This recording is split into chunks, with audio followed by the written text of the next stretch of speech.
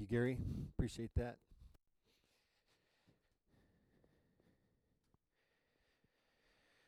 There are two verses in this text of Scripture that I have had memorized for many, many, many, many years.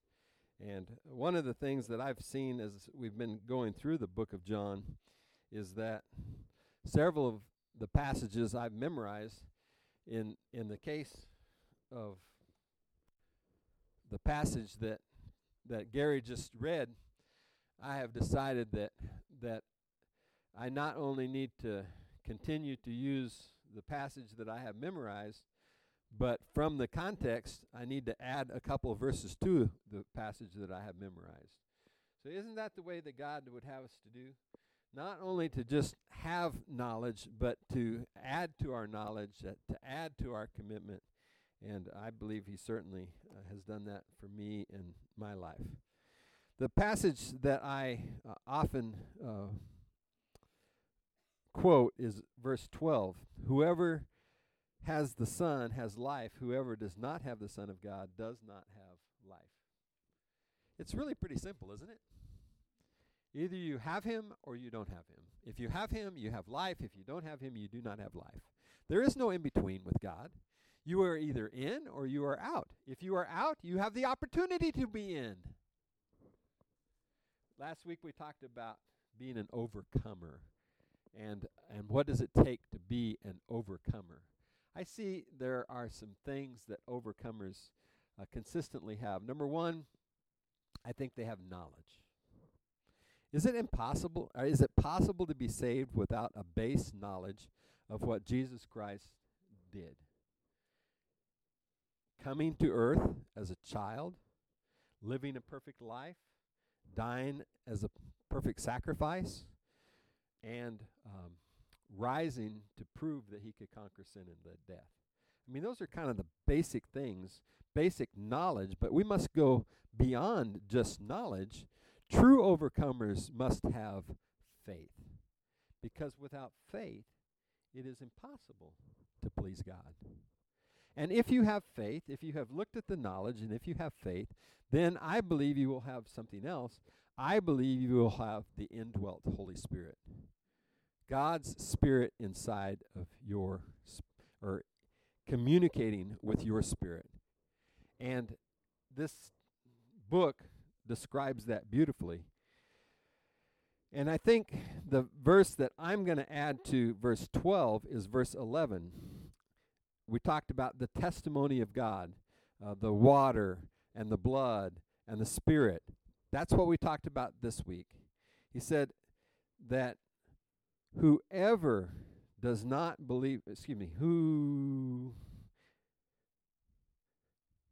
I'll start with verse 10. Whoever believes in the Son of God accepts this testimony. And what is the testimony? Verse 11 says, this is the testimony. God has given us eternal life, and this life is in his Son. Could it be any simpler than that? Eternal life is available to mankind, and it's available in the person of Jesus Christ. That's the testimony of God. I don't know about you, but I tend to overcomplicate things. Any of you tend to overcomplicate things? It's almost... I'm going to tell on you, buddy. Kenny points to the empty seat sitting next to the empty seat next to him. You know, the real challenge. Raj and I were discussing this recently. The real, think about Jesus Christ and his ability to communicate clearly with his audience. I mean, we're talking about the individual who, the part of the Trinity that God used as the agent of creation. Do you think he understands physics? Do you think he understands chemistry? Do you think that he understands things, viruses and funguses and biology beyond the level of every modern day science? Who thinks that Jesus knows more than any of those people? And yet, even though he was so wise, his contemporaries, even when he was a boy, marveled at his knowledge as he spoke in the temple. They were amazed at what Jesus knew. And even though Jesus knew so much, he was able to communicate on a level that people could understand. And that is a real challenge for those of us who have knowledge. It's a challenge for me in the classroom. Do I know more than my students know? I hope so. They don't think so. I'm pretty sure after a degree in agricultural engineering and 32 years of experience in agriculture, I'm pretty sure I know more than the average freshman in high school. Right? Now, most freshmen think that they know more than anybody over 30. Right? That is a reality of them. So but I cannot communicate on my level. I have to communicate on their level. I had a brilliant student last year. He came in as a senior. He had not been a part of the program ever before. Every once in a while, they just stick these upperclassmen. I guess they got nowhere else to go, and there's an empty seat in my class, and so they put him in my class. And this kid almost aced the math ACT. I mean, he was brilliant, and I would put problems up there, and he would just smoke through any problem that I put up there. And I put a problem up there one day, and I could see that he wasn't working on it. It was very simple, Kenny. It was a simple calculation of where should we set the fertilizer. You know, I often bring exactly what we're doing on the farm right into the classroom. We were fertilizing alfalfa. We were using 1034. We wanted X amount of gallons. It took 5 hours to water 20 acres. You have to tell the irrigator how much to set the application rate in order to get 10 gallons of 1034. So how many seconds per quart do you tell the irrigator to measure out and meter out the fertilizer as it's being irrigated? Because it's fertigation. We are fertilizing inside the water, right? Fairly simple, right? Seconds per quart, not complicated math. And there sits Kevin. And I walked around the room a little bit. We're supposed to be walking around the room, you know. So finally, I look at Kevin and say, "Kevin," I said, "How come you're not working on the problem?" He says, "Mr. Pratt," he says, "I can't do this problem." I said, "Kevin, this is simple math." He says, "I know." He says, "But I can't do it." I said, "Kevin, why can't you do it?" He said, "What's a quart?" You got to remember, these kids are from Mexico. They don't know the English system. They know metrics. Now, if I had asked him how many liters per second, Kevin would have been all over that. But Kevin did not know what a quart was. And this is a brilliant student. Okay? We've got to get it down to the level that people can understand.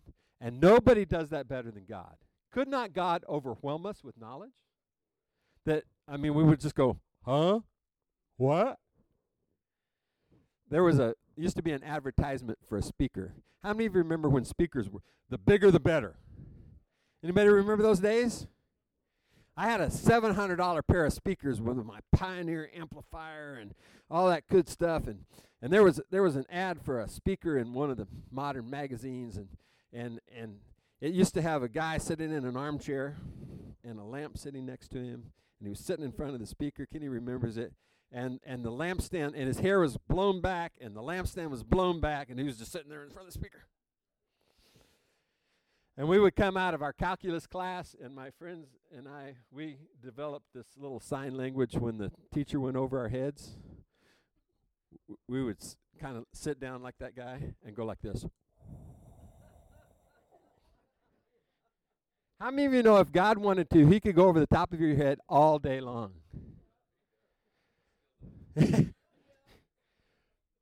But God has this amazing way of being able to communicate what he needs to communicate in very simple terms so that the youngest child, Grayson's age, can begin to understand that he needs God.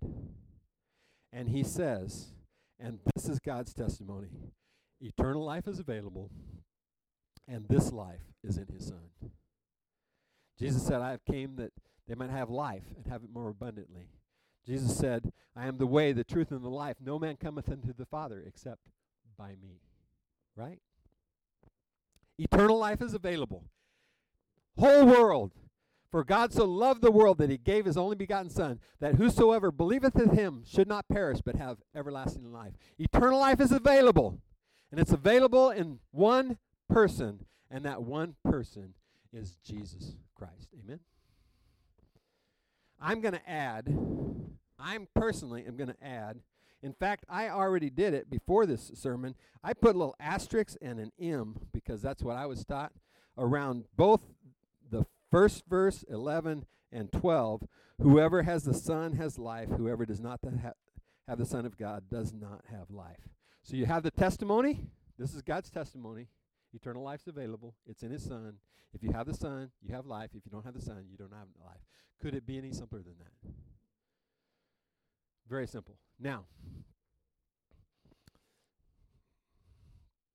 I am absolutely convinced that one of the things that God wants you to have in your Christian walk is assurance.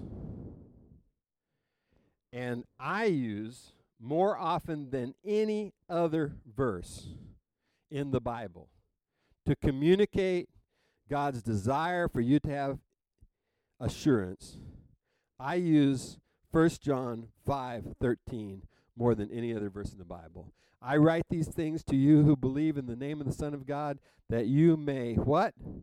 Think. Hope. Does it say think? Does it say hope? What does it say? Know. That you may know that you have eternal life. Do you think God wants you to say, I hope I can get to heaven someday? See, the problem with most people is they're weighing on a balance scale. Most people believe that if I do more good than the things that I do bad, that I get in. That is a lie from the pit of hell. Because the Bible tells us that doesn't work. Ephesians 2:8-9 says, for it is by grace you're saved through faith. It is a gift of God, not of works, lest any man should boast. Nobody gets to heaven and says, ha! Look at me! I made it! I was good enough! There will be nobody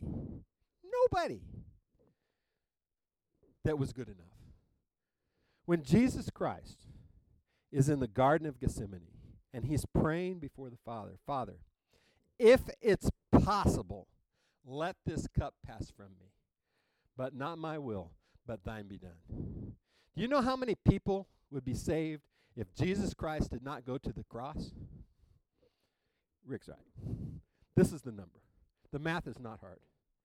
If Jesus Christ does not go to the cross and die as a substitution for our sins, 0 people would be saved. And I'm convinced that's why Jesus, when he prayed that prayer, the Father says, we got to get through tomorrow, son. We got to get through the next 72 hours. Is it going to be hard? Yes. But we're going to make it. There's hope on the other side of Good Friday. Sometimes I like to think of it as Black Friday. Right? It was a tough day for the Trinity. How many of you know that?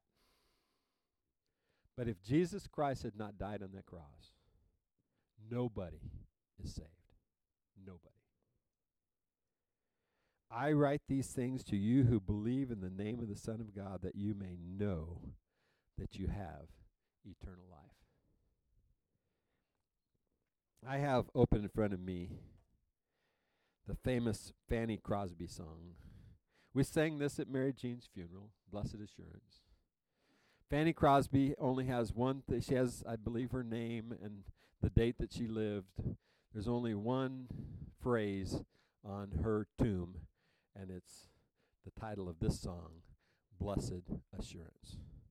And let's not sing it, but let's look at the words and see if we can agree with Fanny Crosby. Blessed assurance, Jesus is mine. Now, in my hymn book, it's 572 if you'd like to read along with me. In my hymn book, that ends with an exclamation point. I don't know about you, but I'm an exclamation point kind of guy.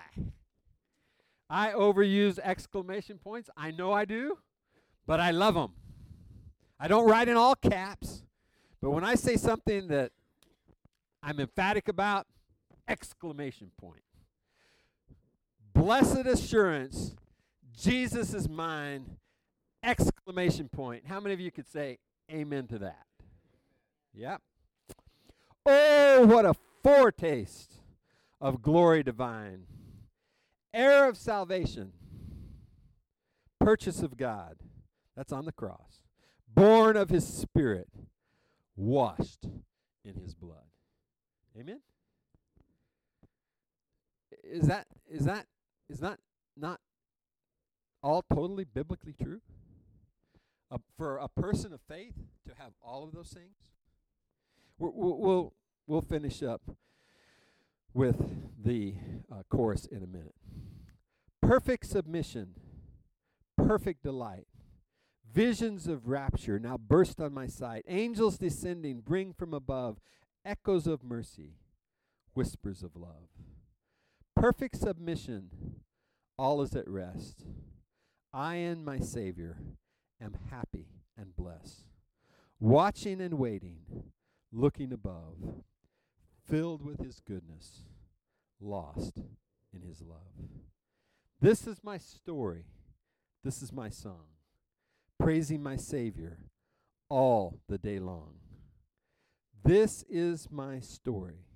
This is my song, praising my Savior all the day long.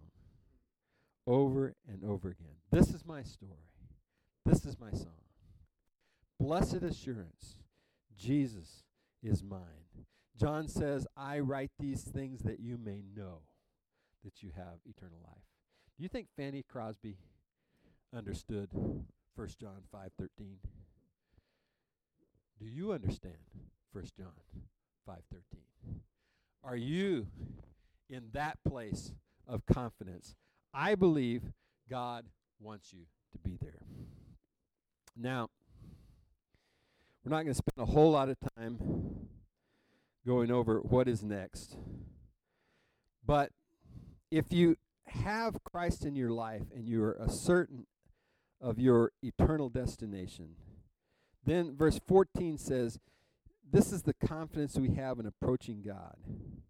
If you have that relationship with God, you should have confidence. This is talking about your prayer life. We are fixing to adventure onto a prayer journey like we've never ventured on before.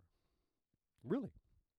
We've never made a commitment to pray for other people that we don't even know for 30 days. But we're asking you to consider making that commitment today. And this text of Scripture tells us that if we have a relationship with Jesus Christ, we should have amazing confidence that whatever we ask in accordance with his will, that he answers us. I can tell you that it is the will of God that no one should perish. God is not willing that anyone should perish. And there will be people in your packet that do not know Jesus Christ as their personal Savior. And God's not willing that any should perish. We're praying for God to move like he's never moved in our lifetime. What does it take for people to pay attention to God? Does it take economic crises? I'm told, Shirley, that the churches were full in the midst of the Great Depression. A Great World War. We have church growth like never before in the 50s. And yet, some of our churches are empty. In fact, you can go online and you can buy church buildings. Congregations have literally dried up in places and have failed to thrive in the midst of amazing population growth. What do we need? We need a move of God. And we're praying for a move of God. And God is not willing that any should perish. And if you have a relationship, if you have that blessed assurance, you should have confidence to be able to pray for people. How many of you have seen, Chris and I have seen this, we haven't seen it with 100% of our children, but we have seen our children make wrong choices, go off the path, and we have seen our children, some of our children, come back to the path. Has anybody seen that? Have you not prayed to the hound of heaven and asked him, Lord, bring them home? In fact, my wife shared with me recently, whatever it takes. Are you willing to pray, Lord, whatever it takes, bring them home? Bring them home. Brothers and sisters, that's what we're praying for. And when one person comes home, God's word tells us that there is rejoicing in heaven. Amen? When one person makes that transition, there is rejoicing in heaven. I don't know about you. I have no idea what, Shanna and I have no idea what's going to happen in the next month. I mean, it is literally, it is, I told you when we started this service, I've never seen anything like this. It is unbelievable what is going on. The world does not have certainty. The world is confused. Now is the time for God's people to be, as we are tied in with the rock.